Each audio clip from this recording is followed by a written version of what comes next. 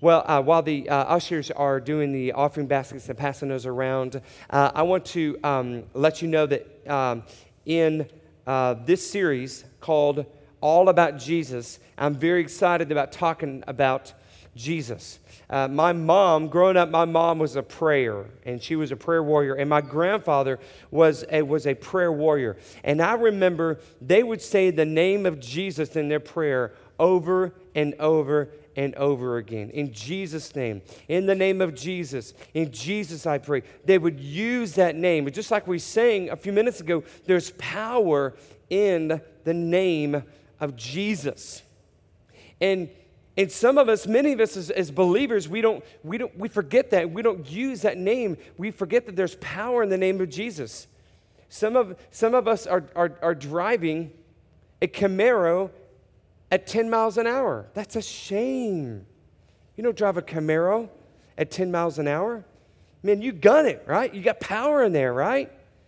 Well, some of us as believers, we know about Jesus and we've invited them into our heart, into our life, but we forget that we have power under this hood.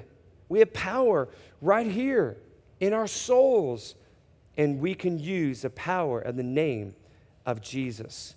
And so here's what I want to do. I want us just to say the name of Jesus. Let's say it all together. Ready? Go. Jesus. Yeah. Say it again. Jesus. Say it one more time. Jesus. And in this Jesus series, this All About Jesus series, we're focusing on that beautiful, incredible, wonderful name. Well, last week we talked about Jesus, the human, and how Jesus was human. Many times we forget that. We think, okay, he was God and he came down to earth, yes, but he was human. He faced temptations just like you faced. He faced issues just like you faced. He had temptation issues. The Bible talks about that. And him growing up, he had to obey his parents, right? And he had to get along with his brothers and sisters. He had to deal with all of that, the relationship stuff. So Jesus understands you. Jesus understands you. There's no situation you can bring to Jesus that Jesus doesn't understand your particular need or your particular situation. He understands your relationships. He understands people who have kids, because as a Heavenly Father, children. So he understands when children disobey. He understands as the bride of Christ, as his bride, he understands when his spouse is unfaithful. He knows what that feels like. He understands what it feels like to be single, because while he was on this earth, he lived a single life. He understands work. He understands hard work, owning a business as a carpenter. Hard work doing the things of a carpenter without power tools, without a table saw. And so he also understands pain. He understands emotional pain. Having friends desert him. Having friends to say, you know what, I'm going to disown him. Or he understands physical pain, as we've seen on the cross of Jesus Christ. So he understands your situation. He understands you. So when you go before God the Father, don't think he won't understand you, because he does. So this week, I'm going to talk about Jesus the teacher. Jesus the teacher. You know, in about 48 times in the Gospels, and the Gospels is the first 4 books of the New Testament, Matthew, Mark, Luke, and John. In the Gospels, Jesus as teacher was mentioned about 48 times. So he was considered a great teacher. In fact, there are even atheists here today, not here, if you are, come talk to me after service, but there are atheists in our culture, in our world, who've actually claimed, yeah, Jesus was one of the best teachers that ever lived. Atheists would say that. Now, they disagree that he was the Son of God, and he had holiness and deity, but they agreed that Jesus was one of the best teachers who ever lived. And I love this focus on being a teacher, because I was a teacher for about 12 years. I went to LSU, got my degree in music education, and moved back to Texas, and I was there in the choir classroom teaching choir as a director and stuff for about 12 years in a variety of different schools. and I loved teaching. But can I tell you something? At the beginning, I didn't like teaching. I did not like it. In fact, the first 3 years of my teaching, I was an awful teacher. I was awful. I mean, I wouldn't want to be in my class.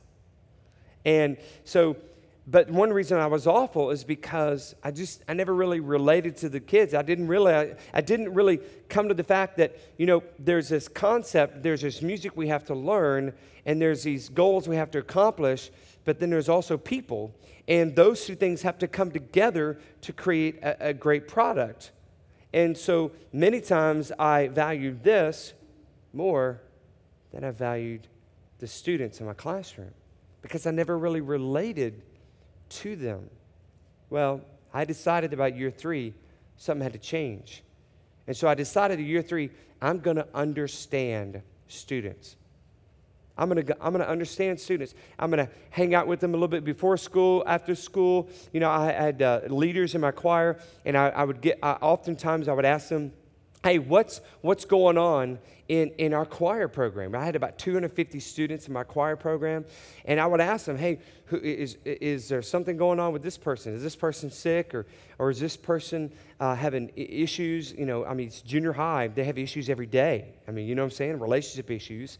And so we would talk about those things, and I would actually use illustrations and stories to try to get a point across to my students. Why? That point was going to help us to own this music and to live this music. And one of the phrases that I kind of came up with in my teaching was this: if you sing it like you need it, you'll sound like you mean it.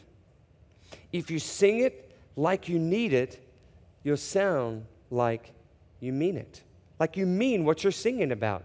Because sometimes when you conduct choirs, so they could be up there singing and they're just pale face and they don't really own it.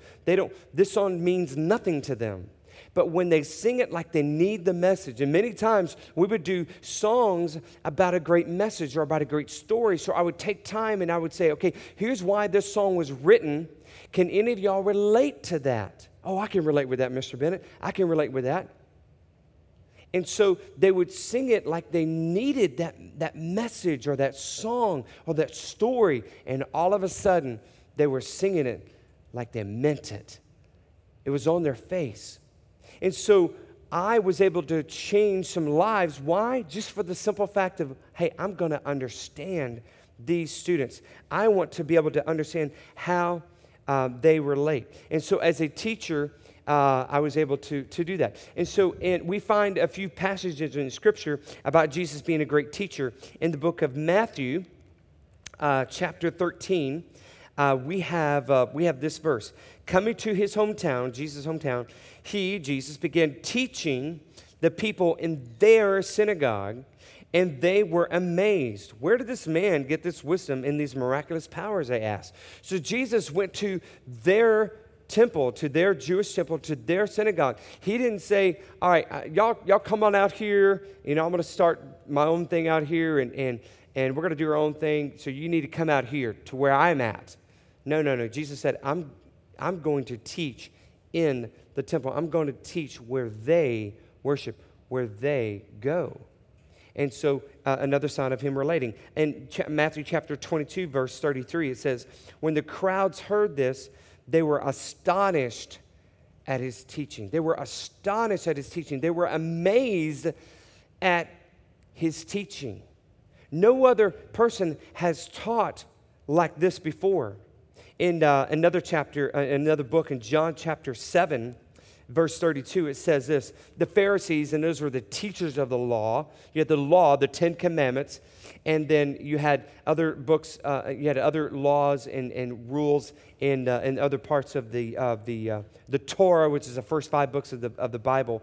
And so the Pharisees heard the crowd whispering such things about him. Then the chief priests and the Pharisees sent temple guards to arrest him. So here's what's happening. Jesus was saying things about these Pharisees. All right, these Pharisees, they put heavy loads upon you. They make up even more rules for you to have to obey.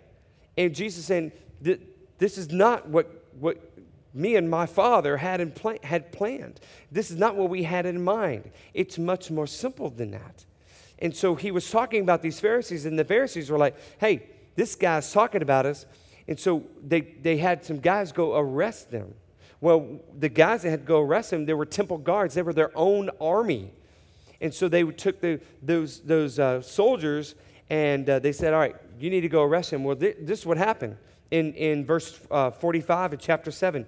Finally, the temple guards went back to the chief priests and the Pharisees. So they went to Jesus, they heard him teach, and they went back to the Pharisees and to the priests, and who asked him, and they said, why didn't you bring him here? Weren't you supposed to go to Jesus and bring him to us? Here's their response. No one ever spoke the way this man does. No one has ever spoken the way this man does. They were astonished. I mean, so the Pharisees who were mad at Jesus and a little ticked off at him said, all right, go arrest him, bring him back. And even those soldiers said, hey, we can't touch this, all right? We can't touch this, like MC Hammer, all right? We can't touch this because he was an incredible teacher. He spoke into their hearts. He related to them. So he was such an amazing teacher that they couldn't even arrest him. So why was Jesus, or what were some of the characteristics of Jesus as a teacher? Why was he such a great teacher? I had some friends in my early years of teaching that were incredible teachers. Incredible teachers. One guy in particular, his name was Bob Horton. Bob Horton had this amazing choir just a few miles down the road at another school. And I heard his choir sing before, and it changed my life. I was like, I want a choir that sounds like that. Why is he such a good teacher? So you know what I did? I started hanging around him. I started hanging around Bob. Hey, Bob, you and I, we're going to be friends, all right? All right? So I began to go visit Bob in his classroom whenever I had an opportunity. Why does he get his choirs to sound like that? So after observing him, not only in a choir setting, but even around his students, when we'd have region choir events, I would kind of have my students around Bob's students, and I would watch and I would observe, how does Bob treat his own students? How does he relate to them? And I learned a lot from him. So he was a master teacher and still is to this day. He's a master teacher, and I learned a lot from him. But we can learn a lot from Jesus. Why? There are three things I want to focus on. Number one, his teaching was authoritative. His teaching was authoritative. He had authority. He had authority to teach. Look in Matthew chapter 7. Two verses here in 28 and 29. It says this, when Jesus had finished saying these things, now this is the last verses, the last two verses of the Sermon on the Mount. The Sermon on the Mount is his longest recorded sermon. It's like 3 chapters long, and it goes through some amazing, all written in red, Jesus' words. And so when Jesus had finished these things, in verse 28, the crowds were amazed at his teaching. Verse 29, because he taught as one who had authority and not as their teachers of the law. He taught as someone with authority and not as one of the teachers of the law. So how was Jesus different than the teachers they've been hearing about for hundreds of years? Hundreds of years. You know that the Pharisees, over the years, have come up with about 640 laws. 640 man-made laws to keep the 10 Commandments. So you have man coming in, creating 640 other laws to help us keep the 10 Commandments. Doesn't that seem weird to you? Doesn't that seem like, okay, why would we listen to these guys? But they were the teachers of the law. And so Jesus came and he brought authority to speak, and he also brought something fresh. He brought something fresh into the lives of people. He taught with authority, but with that authority came something new, something fresh.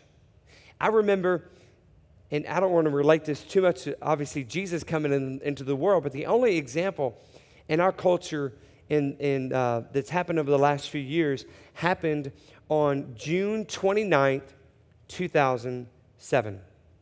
June 29th, 2007. Do you know what happened on that date? June 29th, 2007. On that date, something happened. They introduced the iPhone. They introduced the iPhone.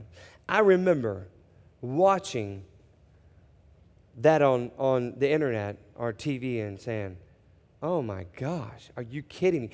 To be quite honest, I didn't know it was real. I mean, do any of y'all think that? It's like, I didn't think it was real. I mean, I had one of those little, iPods, that, back then cost a lot of money, But I had one of those little music iPod players and I was able to use that. But, touch screen, check email, do all this stuff, social media. And I was like, you got to be kidding me. And ever since then, has our culture changed? Yeah. It was a game changer. It was something fresh. Goodbye, flip phones. See you later. Now, it costs a lot of money to get one, still does to this day. That's why we try to buy them used. Amen. But it brought something fresh to our culture. It's like, wow, I can check my email. I don't have to be in front of a computer. This is amazing. And so that excitement spread throughout the entire world. Imagine that's kind of what happened with Jesus.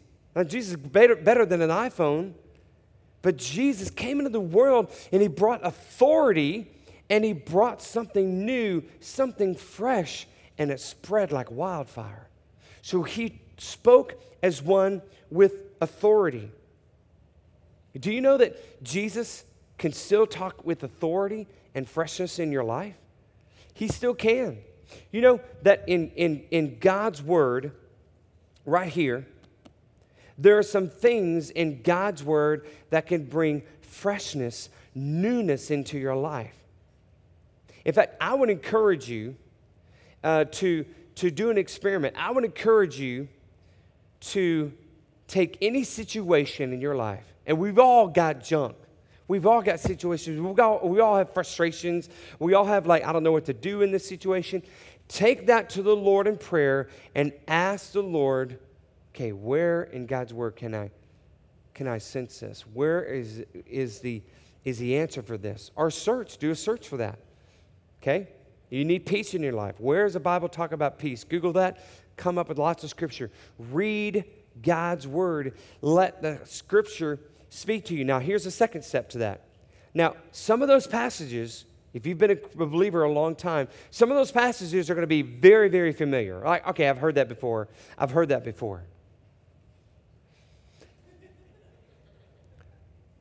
So some of these, come on a second. So some of these passages will be very, very familiar to you. And so I would encourage you this. Read it a little at a time. Read it just one line at a time or even one word at a time and meditate on each of those words. Meditate on that line and ask God, what are you trying to say to me? Make it fresh. Make it new. That authority can still speak into your life. So Jesus' teaching was authoritative and Jesus' teaching was practical. Here's our second characteristics of Jesus' teaching. Jesus' teaching was very, very practical. He did not use spiritual nonsense. All right? He used things that people can actually use. There's actually written books of sermons of like Jewish rabbis and of them teaching of the law and everything. And I'm going to tell you, you can read through that, but man, there's not any practicality in that. Jesus spoke in a way that made sense. Oh, okay, I understand that. That's practical. Let me give you some examples. I'm kind of rephrasing these in my own words. So here's a few practical things that Jesus taught. He taught this: if you're mad at someone, don't go to church and pretend. You go get it right with that person first. Doesn't that make sense? Isn't that practical? If you're mad at someone, go talk to them first, rather than coming to church or coming to worship. All right, here's another one. Another thing, again, kind of paraphrasing. Don't worry about tomorrow. There's enough problems tomorrow. God feeds the birds and the flowers. You don't think He'll take care of you also? Well, of course He's going to take care of you. He feeds the birds and the flowers. Stop worrying about tomorrow. Boy, I need that every day. I'm always looking at tomorrow. Like, man, what's that going to hold? But we can take words like that and it be fresh into our life. And let it be practical. Here's another sort of paraphrase of what Jesus taught. You cannot serve God and money. Stop being selfish and start being generous, because your Heavenly Father has wired you to be generous. And you will never be happy until you are generous. Be generous. You're never going to be happy until you're generous. Stop serving God and money. Just serve God. Stop trying to get just yourself, your stuff. Stop worrying about your stuff and start focusing on me as your Father, as your first love, and what I can do in your life. Without your stuff, you don't need to worry about that. I'll supply that. So how can we apply that teaching in our life? Did you know that there's lots of things in God's Word to help you become a better husband, a better wife, a better man of God, a better woman of God, a child of God, youth? Every young person should be reading the book of Proverbs. Such great wisdom in there. And it's written specifically for youth. And so there's lots of wisdom in God's Word, and there's things in God's Word that can help you become a better life, a better businessman, right? You can become have a better family, a better marriage. You want to know how to get to heaven? Yeah, it's right here. It's all right here, and it's practical. His teaching was authoritative, yet fresh. It was practical. His teaching was very practical, not something difficult to understand. And then the last point about his teaching is his teaching was graphic. His teaching was graphic. You know, I would encourage you, you want to know how graphic his teaching is? Here's an assignment for you. Get one of these old copies of God's Word, not like this, Get one of these copies, and you're going to see red letters. You're going to see red letters, and make sure it's a red letter edition. You're going to see some red letters in the New Testament of where Jesus is talking. I would encourage you, as an experiment in your own quiet time, I would encourage you to only read the red letters. Only read what Jesus wrote. Now, that's just an experiment. What you've done with that, then go back and read more of the Bible. But just read the red letters and see how Jesus' teaching was authoritative yet fresh, how his teaching was practical, and how his teaching was graphic, because there's a lot of graphic things about his teaching. And what I mean by graphic is, I want to say this: he taught in pictures and stories. So he painted pictures with his words, and he told stories. He painted pictures and he told stories. That's why they were practical and also graphic. You can almost see it with your eyes. You can almost see Jesus talk about these things when you read the red letters. Let me give you an example. So let's do this. Let's try an experiment. Everybody close your eyes. Close your eyes. It's okay. No, you're safe. All right. So close your eyes. Okay, what I want you to do is I want you to imagine a camel. So imagine a big camel, one hump, two humps, it don't matter. All right. So you have this camel, and you are standing beside this camel. And your right hand, and visualize this, your right hand is sort of on the back side leg, okay, of this camel. Now, on your left hand, you have a needle. And the pointy end of that needle is pointed down, the sharp end. And the other end that's pointed up is called the eye of that needle. So what I want you to do with that needle in your left hand and with the camel, I want you to take that camel with your right hand and push that camel into that eye of that needle, all right? Can you just do that? Push that camel in the eye of that needle. Okay, ready? Open your eyes. You think, well, that's impossible. That's impossible. You can't do that. Exactly. You can't do that. Well, Jesus is saying that's the same way as someone who values their stuff more than me. You value your stuff more than me. That's almost like having a rich man enter into the eye of a needle, or a camel entering the eye of a needle. It's easier to do that than for a rich man or someone who values their stuff to enter into heaven. Now, Jesus is not saying that only poor people get into heaven. It's all about what you value. You could be rich and get into heaven, but do you value your money, your stuff, more than what God wants in your life, what God's plan is in your life? And so he uses that as an example for that. So that's kind of graphic to be able to, people can actually see that. Okay, all right, so I better not be focusing on my stuff. People may say here, hey, I'm poor, I'm not rich, I'm good. No, if you think about the rest of the world, you are rich. When you think about the rest of the world in context to the rest of the world, you and I are rich. All right? But it's not about just having money. It's about what you're valuing. Don't value your stuff more. So Jesus used that as an example. Let me give you another example. All right? All right, so one more experiment. Close your eyes. Close your eyes. Don't fall asleep. All right? So close your eyes. One more example of this. So let's say you're going out into the woods. So you're going out into the woods, deep, dark forest, and you have a chainsaw in your hand. Right? So you get that chainsaw and you cut down a really tall tree. And that tree comes crashing down.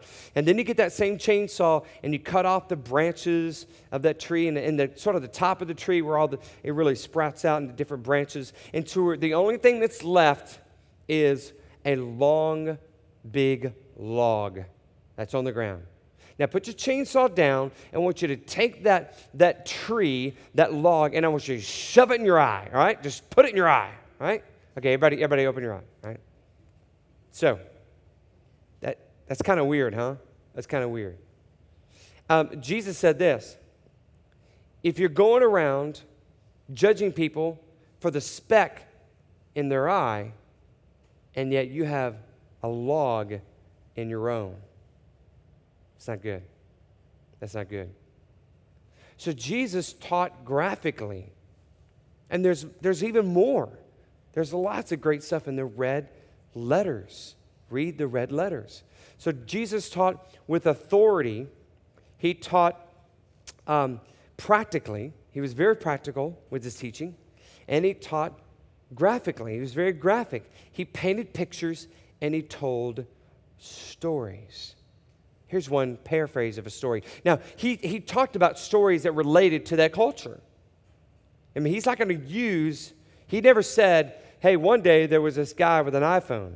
Okay, well, he knows that iPhones are going to be invented, but he didn't talk about iPhones because iPhones weren't around back then. So he used examples in everyday life, in the culture. So let's take one of his stories and let's put it in today's culture. All right?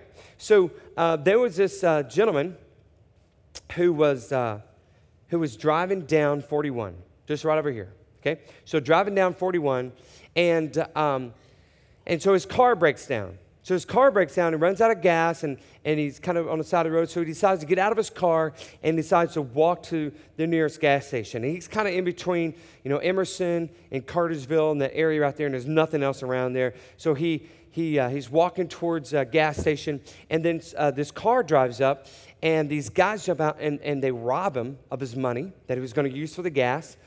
And they beat him up good. In fact, they actually stab him and leave him for dead. And they pull away. Well, this other car drives by, and it was an archbishop, sort of a high and mighty religious man. And this archbishop drives by, and his driver says, in the limousine, he says, "Sir, there's a man on the side of the road." He goes, "Well, I'll tell you what, we're going to pray for him, and I'm sure that someone will come by, but I've got to go to a meeting."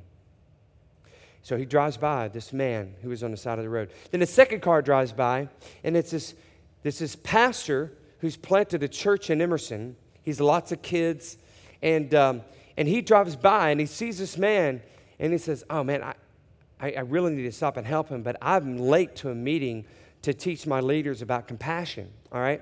So he drives by, and this pastor drives by this man sitting on the side of the road. So this man is left for dead. 2 cars have driven by. And then a third car drives by. It's a single mom coming home from her second job in order to put food on the table. Comes by and sees the man, pulls over, helps the man into her car, drives a man to Cartersville Medical Center, and tells the doctors, "Hey, whatever it takes, whatever it costs, I'm going to pay for the medical expenses of this man." Now, that's a modern-day version of the Good Samaritan. The Good Samaritan. Now, that Jesus said, "Who's my neighbor?" The one that stopped, okay, is an example. That's your neighbor. So you need to help everybody, and you need to accept help from everybody. That's your neighbor. Here's one more story. Here's one more story. Remember, Jesus painted in pictures, and he told stories. Here's another modern-day example in our culture of a Jesus story. There was a man, very wealthy. He owned his own business, and he lived in Alpharetta, and had an incredible house, lots and lots of money, and he had 2 sons. And one of the sons was a little bit wild and crazy, and so it was a younger son. And so he went to his father one day when he turned 21 and says, "Okay, I want my Merrill Lynch, trust fund. Basically, I want what you were going to give me, and I want it now." So his father gives it to him, and this young gentleman takes this trust fund and he cashes it in, and he moves to Vegas. So he goes to Vegas, and he buys a penthouse, and he's living it up. He's gambling. He's drinking. He's involved in drugs, got some prostitutes around his penthouse.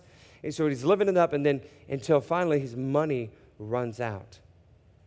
And he finds himself working at this little dump of a job, making minimum wage, and he's not able to even get, proper food into his life, into his body, and he finds himself digging in a trash can, getting scraps from a nearby restaurant at a casino, and he's just getting these scraps and feeding himself, and he's thinking, my dad has a ton of workers who work for him who live better than this.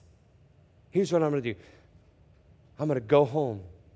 I'm going to go apologize to my dad. So this young gentleman, he scraps up enough money to get a bus ticket, a Greyhound ticket, and he goes from Las Vegas to Alpharetta, and he goes to the bus stop, and he's so ashamed he didn't even call his dad. He says, "I'm just going to walk home." So he's walking the distance from the Greyhound bus stop to his father's house, and as he's turning towards the street, and he's rehearsed in his mind the whole story, the whole I'm sorry speech. He's rehearsed in his mind the whole bus ride there. And he knows exactly what he's going to say I'm sorry. He turns and walks down the street, and the house is at the end of the street. And as soon as he walks on the street, the front doors come bursting open. And the father runs out of the house to the arms of his son. And his son says, Dad, I got something to tell you. The father put his hand over his son's mouth. No, you don't. Takes his son by the hand. Shows him how he's redone his room. There's a new car in the garage for his son already. He calls his friends. Hey, my son was lost, and now he's found.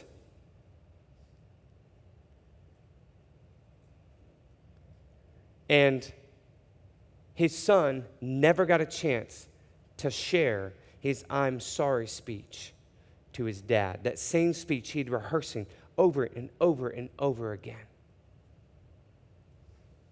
You know why? And some of you need to hear this. Some of you may be living your life like you have this rehearsed I'm sorry speech to God. But just like that son, God's been working on his welcome home speech longer than you've been working on your I'm sorry speech.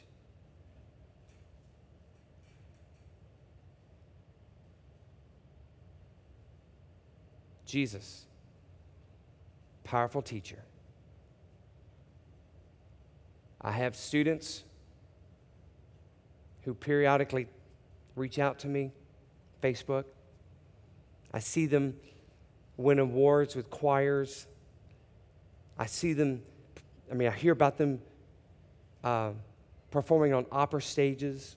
This past Super Bowl, one of my students was singing the national anthem at the Super Bowl. I'm like, boom. It's great. I taught her. It makes me proud. And those students, even though I'm not their teacher in their classroom, I'm still their teacher. They still call me Mr. Bennett, Mr. B.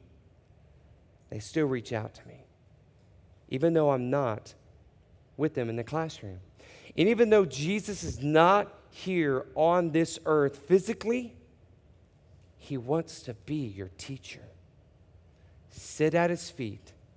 Learn from him.